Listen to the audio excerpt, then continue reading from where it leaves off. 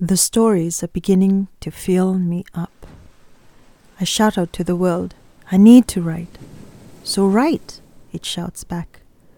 Tell us what you want us to hear, which to me translates into, open up, Isabella, so that we may tear you down as quickly as we build you up. And so, with a lot of built-up, cold hesitation, I did. I wrote about the sound of running feet on the fertile soil of Nawaimbuta, the sprinkling of laughter and the smell of the kausa that made up the smoky fires that filled the air. I wrote about the precision in which each Vale Bakaviti was built and the sacrifices that might have been made before the posts were erected. I wrote about the fearsome warriors who stood over 6 feet tall and the even more fierce women that birthed their strong children. Children who learned how to fight and survive as soon as their feet touched their land that also showed them who they were. I wrote about how we are descended from the youngest of the 3 brothers, Naulumatua, Navakailoma, and Tambuavula. Tambuavula, who we revere as our vu and the ancestor that paved the way for us.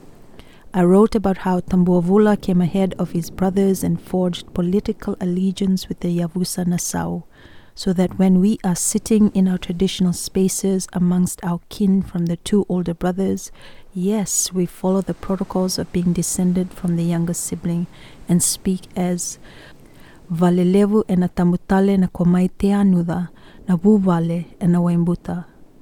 But when we are amongst our Waimaro kin, who remember and know the history of our ancestor Tambuavula and his political prowess before the time of the white man whose claim in our traditional spaces about being the one who taught us how to organize and conquer is rendered null and void, we are acknowledged with a davuti wakaturangantiko e valelevu e te anuda, na iliuliu ni yetu na sau, nanrenga ni walu.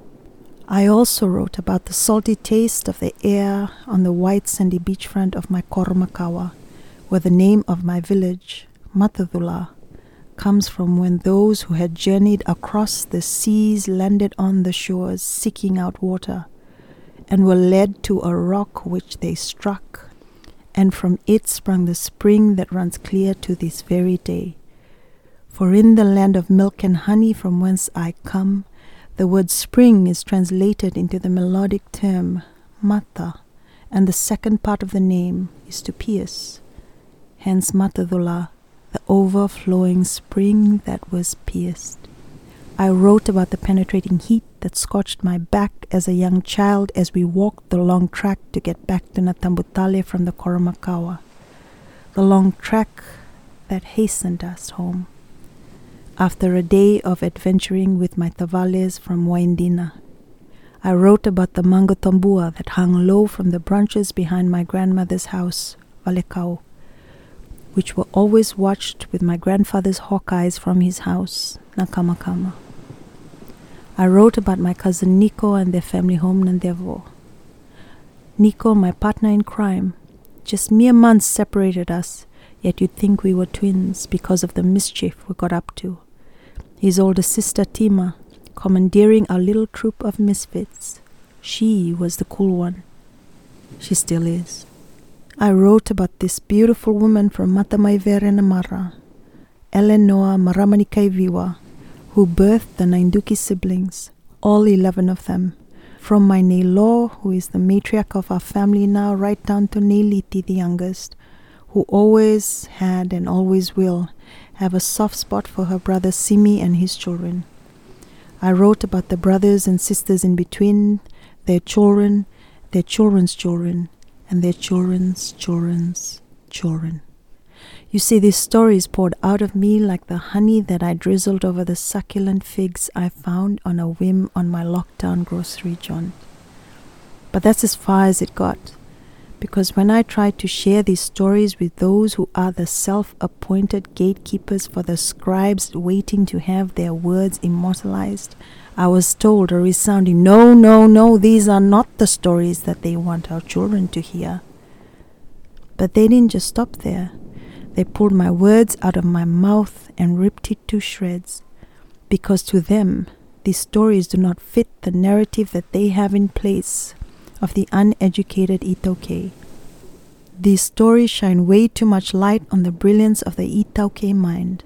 It shines way too brightly on the ability of being able to organize and build each other up. It shines way too brightly on the role of the Itauke woman who is the backbone of every Itauke household. It shines way too brightly for those of us who want to do away with the perpetual narrative of savages who are uncontrollable. We want to move it away from being the laughingstock for the white saviors, the same white saviors that came with their white man religion that subtly shifted the power dynamics and confused us with who we should bend the knee to. The same white saviors that used our respect for our hierarchy to make us submissive to those who abused their position of power. Our very own who would rather be the white man's puppet than be the one to lead us. And so began our lament of, it be our own. These stories tell of a time when we had autonomy over our own land, when our boundaries were not decided by some administrative boundary that divided us into tikinas, that separated us from our own kin. You see, these narratives they created is their currency to perpetuate their agenda of continuous confusion and misinformation. But despite the despairing weight that crushes my chest, I know that just like my ancestors, I will find a way to bring my stories to life so that my children will learn who they are from me and not the gatekeeper whose time is up.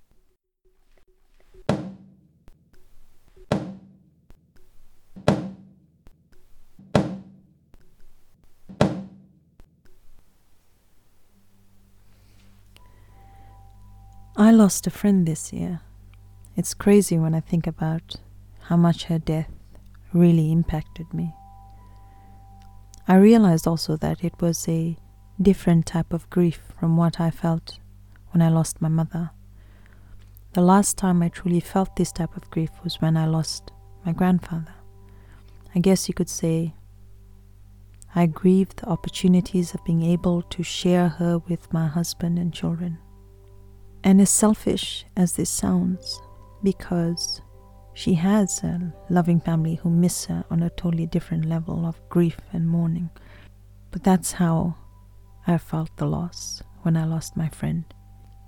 But to really share with you why this loss was and is a little different to the angry and messy grieving that I had with my mother, which consequently I'm still working through, I guess I need to start from the beginning. Those who know me beyond what I write on social media know that I've had this internalized conflict with what my faith is and what it stands for. I grew up in a traditional Methodist home. I was one that went to Sunday school from as soon as I was old enough to talk. Sunday morning meant getting up early, getting dressed in your best white dress with a red ribbon to go around your waist, and being dropped off at church with your older siblings to then go to your individual Sunday school class. Sunday mornings meant the smell of fresh flowers in the brass vases that had been kindly donated by the members of the church who had just returned from a tour to Lebanon. Sunday morning meant getting out of the car and inhaling the smell of firewood, which meant Sunday lovo for some families down the road. Sunday morning meant reuniting with my friend Sai, whose mom Una was our Sunday school teacher, and excitedly sharing the colored pencils that Sai brought with her for our class pictures and drawings. It goes without saying that I was in our Sunday school choir from when I was 4 years old right up until I left high school. In a way, if you look at it from an academic standpoint, it was, in addition to the educational system I was growing up with, another type of institutionalized learning, but one that was to prepare myself for the promise of an afterlife that was far better than anything we could ever imagine.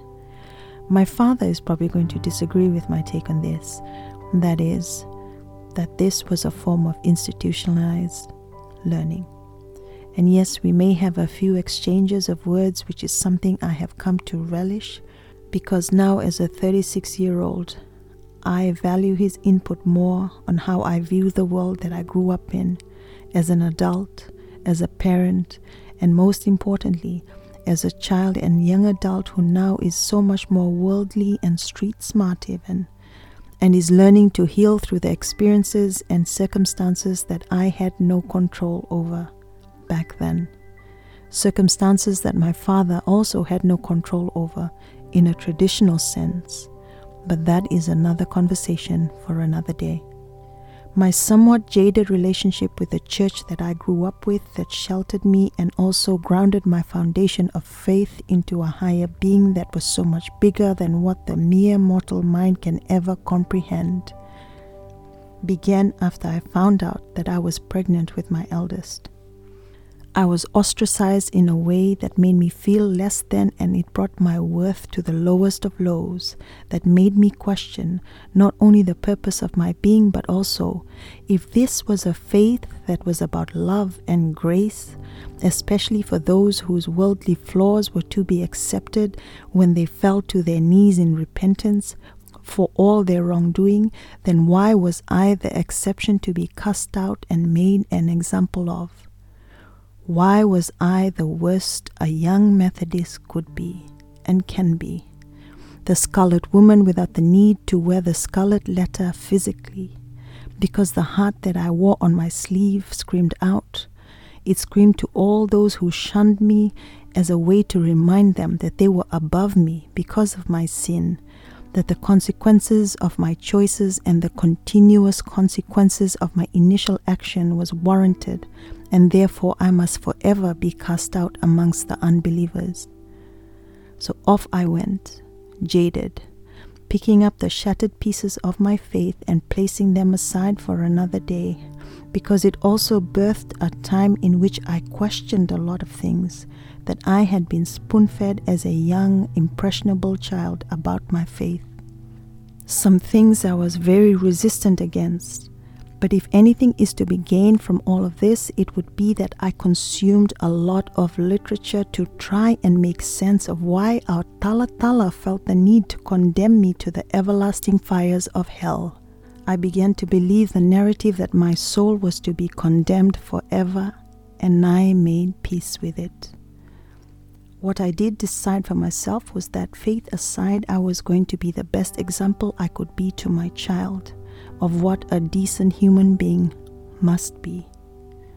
Granted, there has been failures along the way, but it's taught me to try and be accountable always for my actions. But wait, it wouldn't have been Life of Isabella if there wasn't a plot twist to this whole story. Something to completely throw the spanner into the works. Enter stage left, my husband, then boyfriend Neville. To say he was God-sent is an understatement. We broke a lot of rules though when we initially shacked up together, as one does when it is young love. But life on the edge, as they say, makes the love go round. So in sin we existed for 2 years before we decided to make it official and give my parents that peace of mind and get married. 12 years I have been with this beautiful man who has taught me more about faith and obedience in his faith than I could have ever learned in any Sunday school class. In these 12 years I have learned to confront the broken young woman who conveniently learned to hide the fractured slides of life that came with the life lessons dished out haphazardly along the way as I tried to navigate it with my jaded faith burdening my shoulders. And then this beautiful soul of a man who taught me to love myself, to heal myself, and to hold myself accountable, introduced me to this pure soul and her family, and I fell in love with our friendship in ways that I cannot express in words, because for the first time I learned to delve through those fractured pieces and lay them out so that I could really question why I did the things the way I did. Many deep and meaningful conversations ensued, and thus began this friendship that never had any spaces in between, because each time we met, we picked up from where we left off. This kaleidoscope of feelings and mixed emotions that came with the multi-layered conversations that we had extended beyond us. It reached back into my early childhood to remind me of the brilliance of my grandfather's mind and how he set the fire and stoked the interest in creative writing that no teacher will ever be able to match up to. This emotionally charged friendship showed me how important intentionally living in the moment and for the future was. It taught me how to harness the power of my words so that it poured life into the consumers of my content and not create discord or discontent. This friendship that fueled questions about how impactful our actions were in each other's lives. And in all its purity, it began to gently draw me back to those fractured pieces of faith laid bare and ignored. It made me slowly bring the pieces together to fit them back. Definitely not as perfectly as I wanted, even though for many years I had been consumed by the notion to do so. No, this friendship gently challenged me to take each broken piece and place it back strengthened by the journey it had taken to get to the place that I am in now. Strengthened to be able to fit back into its original place, reveling in its brokenness because the brokenness renewed the spirit that was within. It sparked that smoldering ember patiently awaiting me to come full circle. You see, this friendship that was the final piece in this healing process was my friend Jenny. Someone who embraced my brokenness, my unwanted flaws, my unspoken heartache, and turned it into strength after strength after strength in the most kindest and gentlest way that she knew how to, without judgment or any justification from me. We have sat in silence, in laughter, in shared love for our children and our families. She made me begin to question what it is that I seek from my faith in God, and is it because I seek approval from my immediate family, from Neville, from my children? Because try as we must to deny the fact, any faith we believe in is the most individualistic journey that each of us has to travel. No one can carry that burden or unpack the layers of generational knowledge that it comes with but ourselves. I have had the honor of meeting so many amazing people so far in this short life of mine, but only a few have made life-changing impacts on me, like my friend, Jennifer Kate Trebles. Always remembered, always honored.